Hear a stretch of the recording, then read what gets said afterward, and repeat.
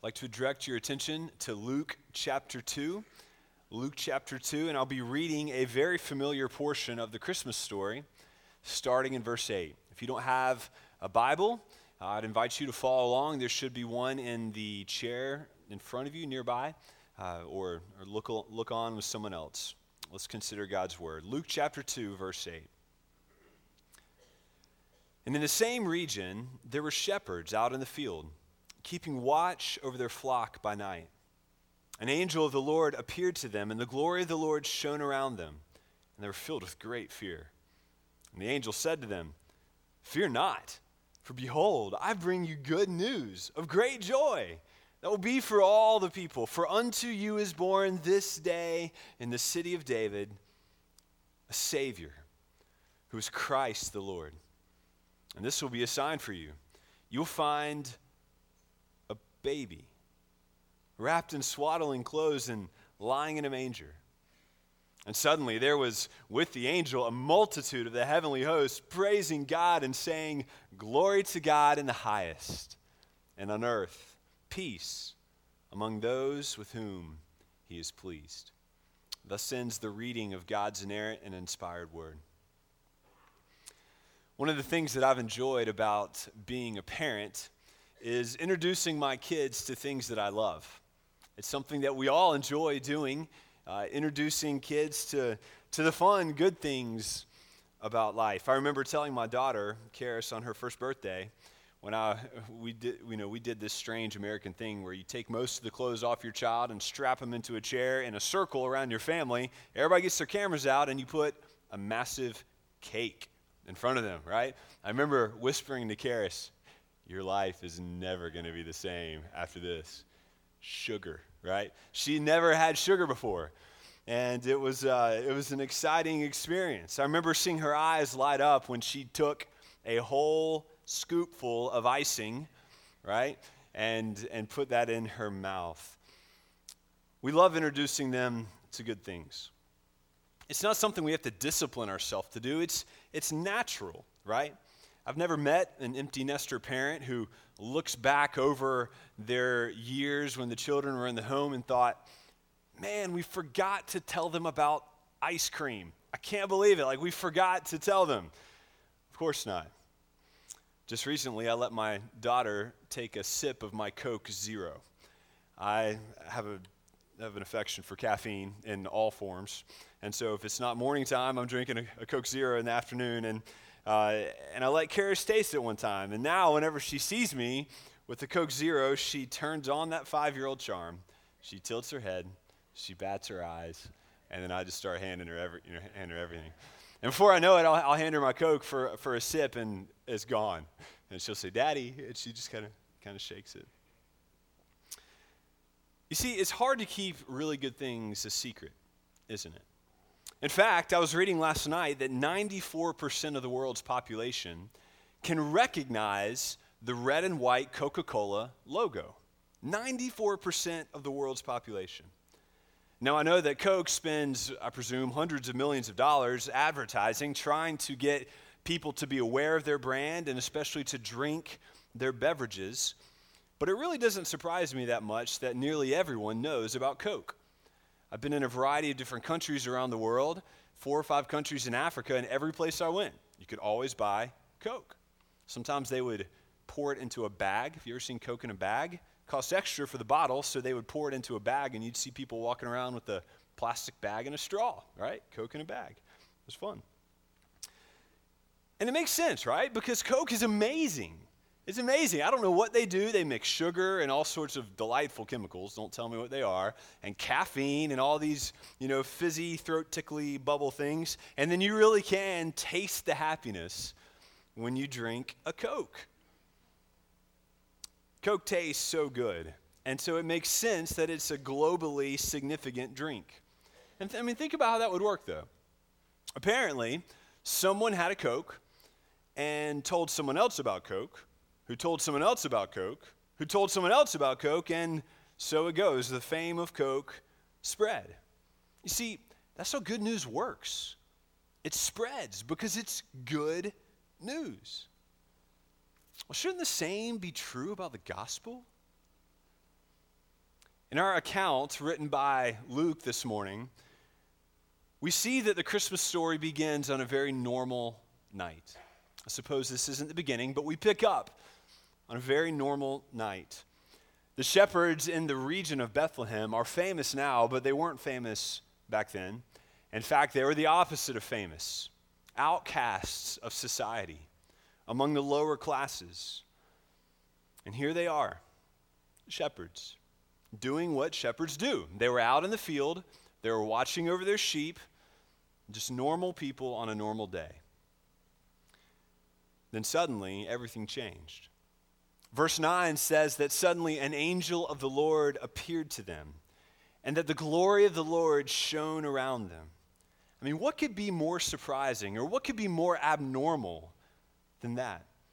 The text makes it clear that it's not just the angel's glory that shone around them, but that it was the glory of the Lord that lit up the fields. And this should be no small thing, right? I mean, just think, we had in our society, we just experienced a solar eclipse. And it was funny, my sister and her husband are both optometrists, and they were reminding us, like, don't look at the sun. And I saw all these warnings everywhere, don't look at the sun. I mean, think about it, though. If it is so dangerous to look at the sun, mostly covered by the moon, for just a few seconds, and if that would damage your eyes, what about the glory of the Lord? The glory of God makes the sun look like a match flame when compared to his true glory. Throughout the Bible, when humans encounter any manifestation of the glory of God, there's a dramatic response. They're often knocked to the ground, or perhaps blinded. Sometimes they don't even survive. You see, the glory of the Lord is terrifying to sinful humanity. We're just not used to that kind of splendor, that moral beauty. The shepherds, even when seeing the glory of God represented by the angels, they were filled with fear, the text says. Now, surely they were afraid of this awesome sight of angels and of the glory of the Lord, but does this not remind us how different God is from us? Does this not remind us how unused we are to being in the presence of the Lord, that we're even terrified of his messengers? And does this not remind us that as sinners, how foreign pure holiness is to us? Another way to pick up on this theme is, you'll notice there in verse 14, we have the presence of peace. Look again at 14. Glory to God in the highest, and on earth peace among those with whom he is pleased. Why is it that the angels would be celebrating in their song? Why would they be celebrating peace, the declaration of peace on earth? Just this past week, on December the 7th, we celebrated yet another anniversary of the attack on Pearl Harbor. December the 7th. And I noticed a movie one time that had a depiction of that great event, and one U.S. Navyman, when he saw a Japanese fighter flying really low over the ground, he said famously, "Japs? I didn't even know the Japs were sore at us." You see, there's an important catch. If you don't know that you have an enemy, you're not going to be able to understand the situation at hand. And it's important for us to remember that there is indeed hostility between God and man. As humans, we have a long history of hostility with God. And that's because humans have a long history of sinning against God. Sin, by its very nature, is an hostile act towards God. That we should remember that every sin that we forget, it's an affront to the lordship of God. It is an opposition to his rule. It is a standard expression of, I am opposed to your government, God. I am against your rule.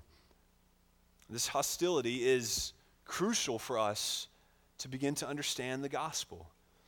That's why Paul says in Romans chapter 5 that we all once were enemies of God, and some still are.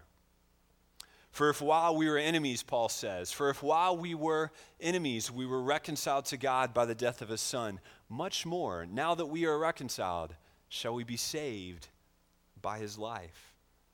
Sin is war with God. And all of our sinful behaviors and all of our sinful thoughts and all of our sinful attitudes are warish acts of aggression towards him.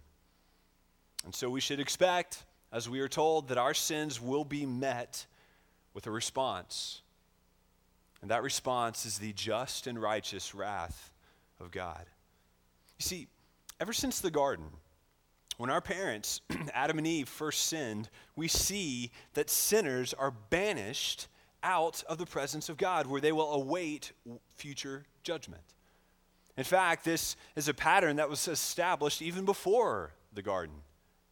In 2 Peter chapter 2, we read that God did not even spare the angels who sinned, but cast them out away from his presence, even into hell.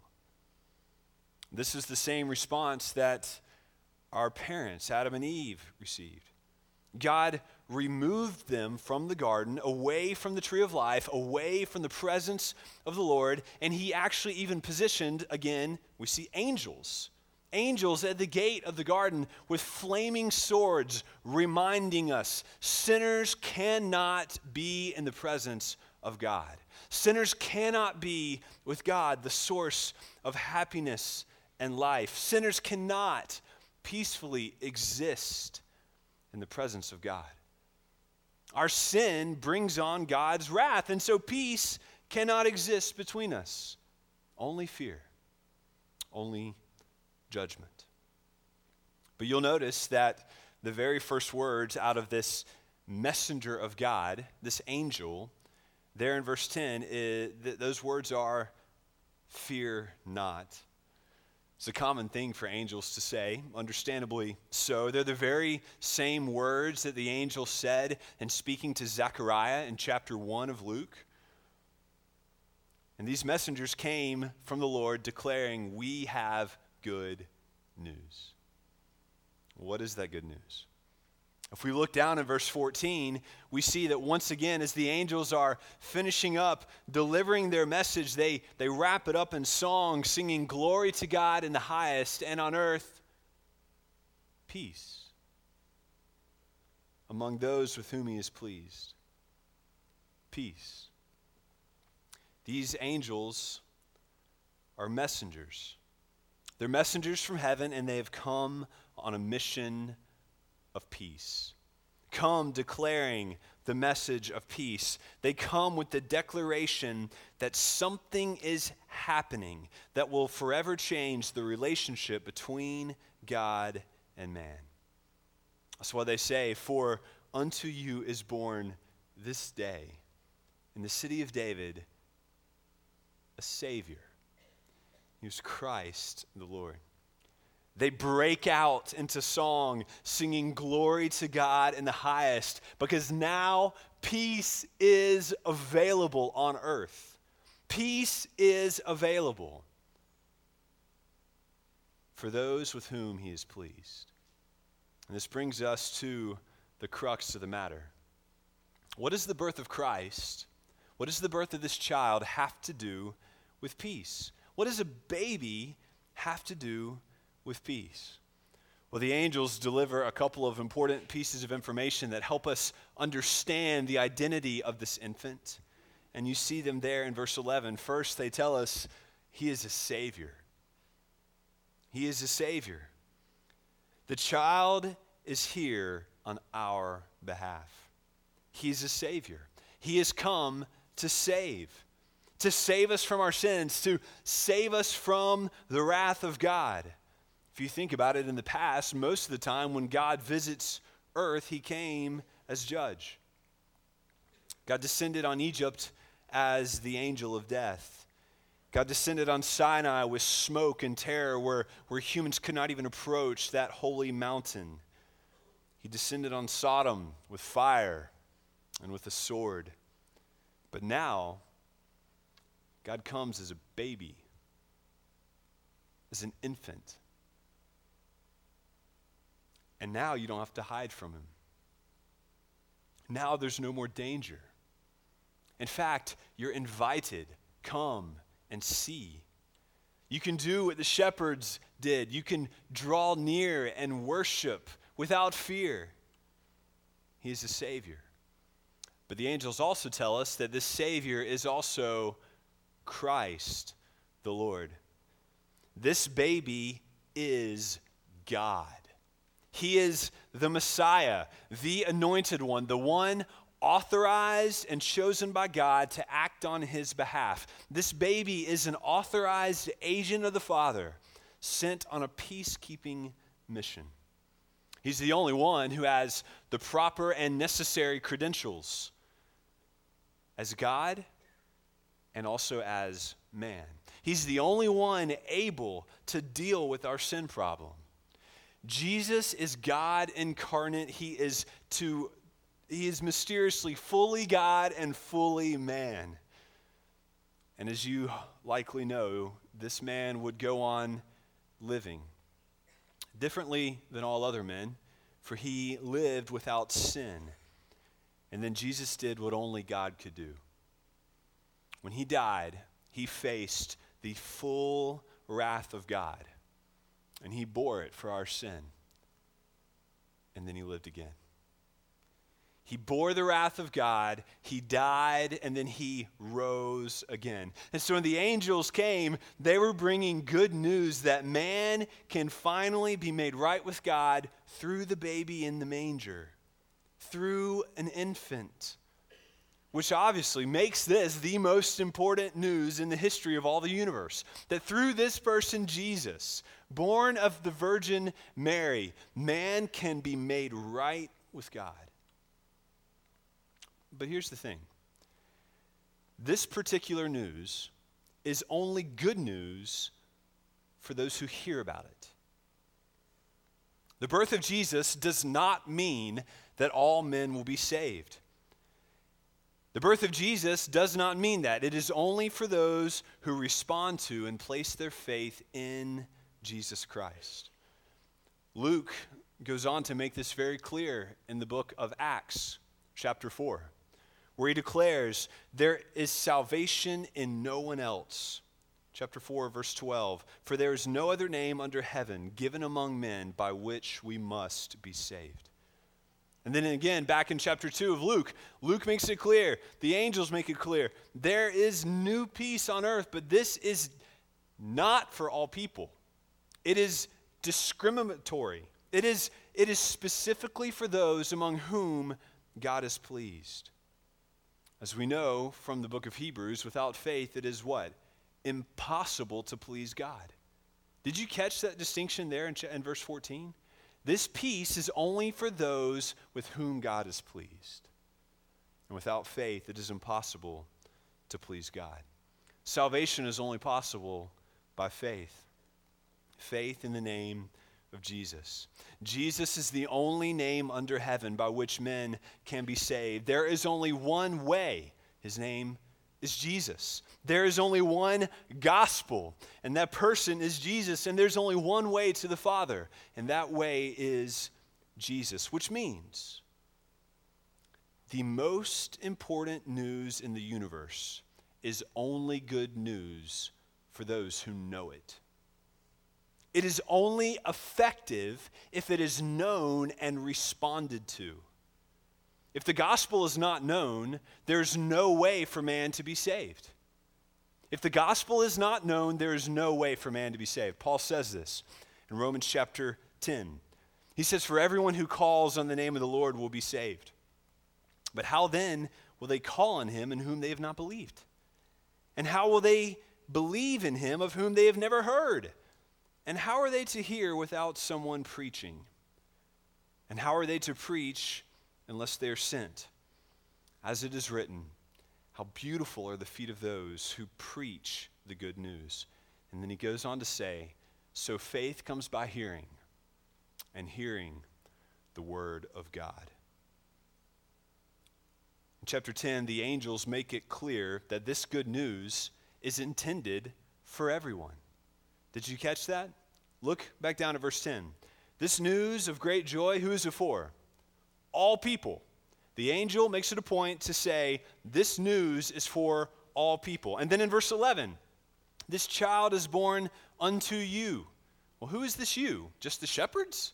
No. This is a collective you. This is humanity. So think about this for a moment. This angel comes to a small, select group of nobodies to deliver the most important piece of information in the history of the universe. What do you think their assumption is? What do you think the angels expect for the shepherds to do with this piece of news? What should they do with this particular piece of information? Why do you think that the angels would make it clear that this news, we're only telling you, but it's for all people? That the message of peace is for peace on all of the earth? Is not the assumption of the angels that once you know this good news, go and tell others? That's the assumption. And that was the impulse of the shepherds. If we read ahead, we'd see in chapter 20 that the shepherds went on, that once they saw the Christ child, they returned glorifying God and praising him for all they had seen and heard. But if you go all the way to the end of Luke's gospel, in chapter 24, we see that this expectation to tell is not merely an expectation, but it's a command from our Lord himself. Listen as I read Jesus' words, Luke 24, verse 46. And Jesus said to them, "Thus it is written, that the Christ should suffer, and on the third day rise from the dead, and that repentance for the forgiveness of sins should be proclaimed in his name to all nations, beginning from Jerusalem. You are witnesses to these things." And so we see the pattern in the book of Luke. It begins with a call to Zechariah, with a call to Mary, with a call to the shepherds, and a call to the wise men. Come and see, come and look, come and behold God. But then the book ends with go and tell. Come and see and go and tell. If you've seen him, go and tell. I feel the need to report to you this morning that we find ourselves today in the 21st century in a mission crisis. If you were to divide the world up into 3 portions, you could roughly do so. Perhaps you could think in terms of a pizza with 3 big slices. One slice, 33% of the world identifies as Christian. This does not mean that they are actually Christian, but that they identify as Christian. This would include Roman Catholics and Eastern Orthodox and Russian Orthodox and all of the folks in America that claim to be Christians, the people who identify as Christians. There's another portion of the world, 38%, roughly a third, 38% of the world that have access to the gospel but have rejected Christ. They've heard the news of Christ, or perhaps they live in a city where there's a Christian radio station. Whether they listen to it or not, that's not in the stats. They can listen to the news of Christ. They might have a neighbor down the street who goes to church. There might be a church in their neighborhood.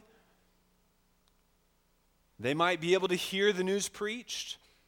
They might have a Bible or some other book in their language. But they've rejected Christ. 38% of the world. But then there's another portion. 29% of the world's population have never heard of Jesus Christ. And they have, what's worse, they don't even have a chance to access it. If they wanted to know about Christ, they couldn't. There's no access to the gospel. There are no Bible-believing churches. There are no Christians that they know of that live nearby. There's no radio station. There's no Bible in their language.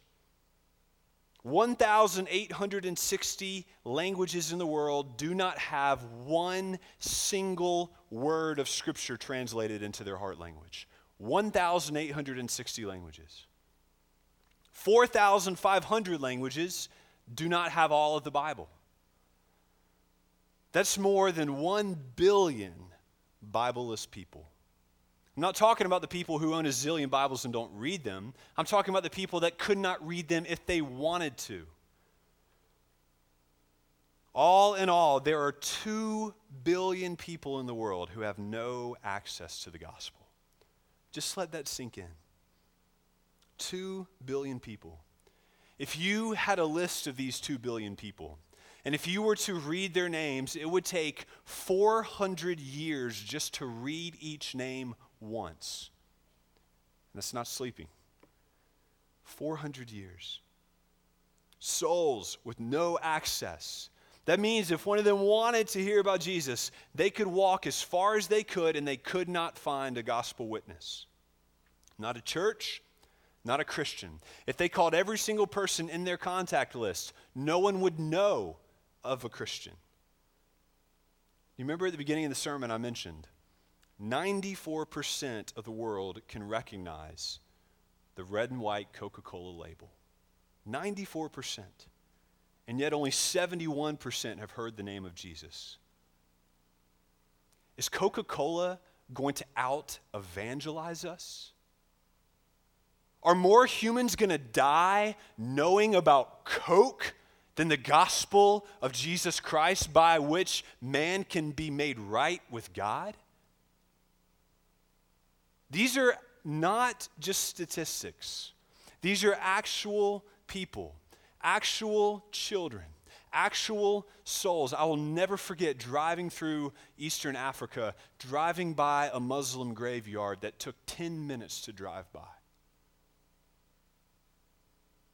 These are actual souls with no access to the gospel. Today, some of these will have children. And if nothing changes, those children will be born, they will live, and they will die without ever hearing the name of Jesus Christ. And according to Romans 1, they have enough knowledge to be condemned by God. In Romans 1, it says, "For the wrath of God is revealed from heaven against all ungodliness and unrighteousness of men, who by their unrighteousness suppress the truth. For what can be known about God is plain to them, because God has shown it to them. For his invisible attributes, namely his eternal power and divine nature, have been clearly perceived ever since the creation of the world and the things that have been made, so they are without excuse." You catch what that means? All of these people, without access to the gospel, they've still rebelled against God. They have still rejected his rule, and they have still suppressed the truth that they actually have about God in their unrighteousness. In other words, they know just enough about God to be damned to hell. That's what it means to be lost. They're lost. See, here's the thing. You and I know how they can be found. We know how they can be saved forever. So what can we do? How could there be any other option for us than to say, I will go wherever, I will pray, I will give whatever, I will do whatever it takes, I will seek to see the kingdom of God further established in the world, especially among the unreached peoples of the world. Is this not the required attitude of a follower of Jesus Christ? Did Jesus not say to his would-be disciples, if anyone would come after me, let him deny himself and take up his cross and follow me? That's what it means to follow Christ. We've given up our rights to call the shots. We've given up our rights to choose. Our money is no longer our money. Our time is no longer our time. Our future is no longer our future. Our dreams are no longer our dreams. We're his. He's given us all of eternity to enjoy him. So we die in this life in hope of the life to come. And Jesus said, if you want to truly live, you must indeed die now. Right before Jesus ascended into heaven, after his earthly ministry, he left the disciples, who were the early leaders of the church, pastors. He left them with a job. We know this as the Great Commission. Their job was to make sure that this good news spreads to the ends of the earth. You've heard this, Matthew 28. Go, therefore, and make disciples of all nations, baptizing them in the name of the Father and of the Son and of the Holy Spirit, and teaching them to obey everything I've commanded you. And behold, I'm with you always, even until the end of the age. So who is it that God has made responsible for spreading this news? Who is it that God will hold responsible for spreading this news? Brothers and sisters, do you realize that you and I live in the wealthiest, most technologically advanced era of church history? There's never before been a generation better equipped to take the gospel to any place on the earth than our generation. Never before. We are the wealthiest, we are the most educated, and we are the healthiest. And we've got awesome Christmas light displays. Americans spend more money on Halloween costumes for their pets than money given to reach the unreached peoples.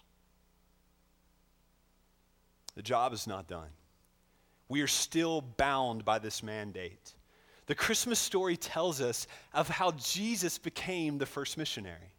He left comfort, he put aside wealth, he put aside health and security and family, and he came and dwelt among us. He gave up his interests, his rights, his comfort, and his wealth to go to us, that we might be saved, and that through his poverty we might become rich.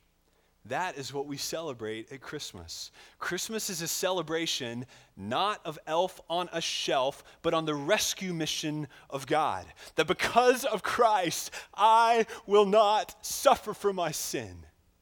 That is good news. That is why joy is proclaimed. That is why we celebrate, because Bethlehem was the first step to Calvary. And so we're called to go and be like Jesus. To go and love our neighbors the way that Christ has, and that he came and loved us. Do you remember when Jesus, in his high priestly prayer recorded in the Gospel of John, do you remember when he prayed, "As you have sent me into the world, so I send them into the world"? Jesus is praying that he has sent us into the world just like he was sent. Christmas is a model for missions. That's why we give to Lottie Moon at Christmas time. As Southern Baptists, this is our cooperative effort with other churches to pool our resources together and send some of the best equipped, most qualified Christians to live among dangerous places and among other peoples in the hopes that they would have the chance to share the gospel. We can't all go. We send. President of my seminary, Dr. Danny Aiken, who's a hero of mine, he used to say it like this, and I'll never forget this. He said, if you claim to be a Christian, there are three possible options in how you respond to the Great Commission. You can either go, send, or disobey. You can go. You can leave this town. You can take the skills that God has given you and the education that he has given you, and you can establish and plant your life among the unreached peoples. And I pray that God would do that and call that for some of us. My wife and I pray that for our children, that they would perhaps go and plant their life, that others might know. You can send. You can take short-term mission trips. You can pray. You can give. And friends, prayer is powerful. It is a primary part of the Great Commission. I don't want to underestimate it, but this morning I want to remind you and call you to give. We have, as Southern Baptists, hundreds of qualified, trained, willing missionaries who we cannot afford to send. That is, there are people who are dying, people who are ready to go, and we don't have the money to send them. If you can't go, give. The task is not yet done. The task is not for a select few, it is for all of us. There's one third final option, that is you can disobey. You can go, you can give, or you can disobey. What will it be for you? Throughout December, we are collecting our Lottie Moon Christmas offering. I know that at Trinity, we provide a lot of different opportunities to give. And we call a lot of these opportunities missions, and rightly so. But I find it hard to believe that any opportunity is as important as sending gospel witnesses among those who have not yet heard. I would like to encourage you and your family to be praying. We're going to take up an offering here in a few minutes, but we'll be taking it up through all of December, to be praying, how would God call you to give so that someone else might hear the gospel? Could it be that you spend more money on Christmas dinner than getting the gospel to the ends of the earth? Let that not be so. I'd like to invite you to close your head or close your eyes and bow your head for a time of reflection as we consider how God would be asking us to respond to his word. Perhaps there are some of us who are still enemies of God. One of the ways we can tell is we don't have inner peace. Our lives are marked with depression and fear and anxiety and guilt because we know that we're not right with God. If that's you, then I invite you, place your faith in Christ, turn to him, give him your life, trust in him, and you will live. God is calling all of us as Christians to consider, how are we building our life around the Great Commission mandate to take the gospel to the ends of the earth? Consider now, how is it that God's calling you to respond? We're going to stand and we're going to sing together. And I invite you that as you sing, to consider the beauty of Jesus and consider how to respond. Let's stand and sing together.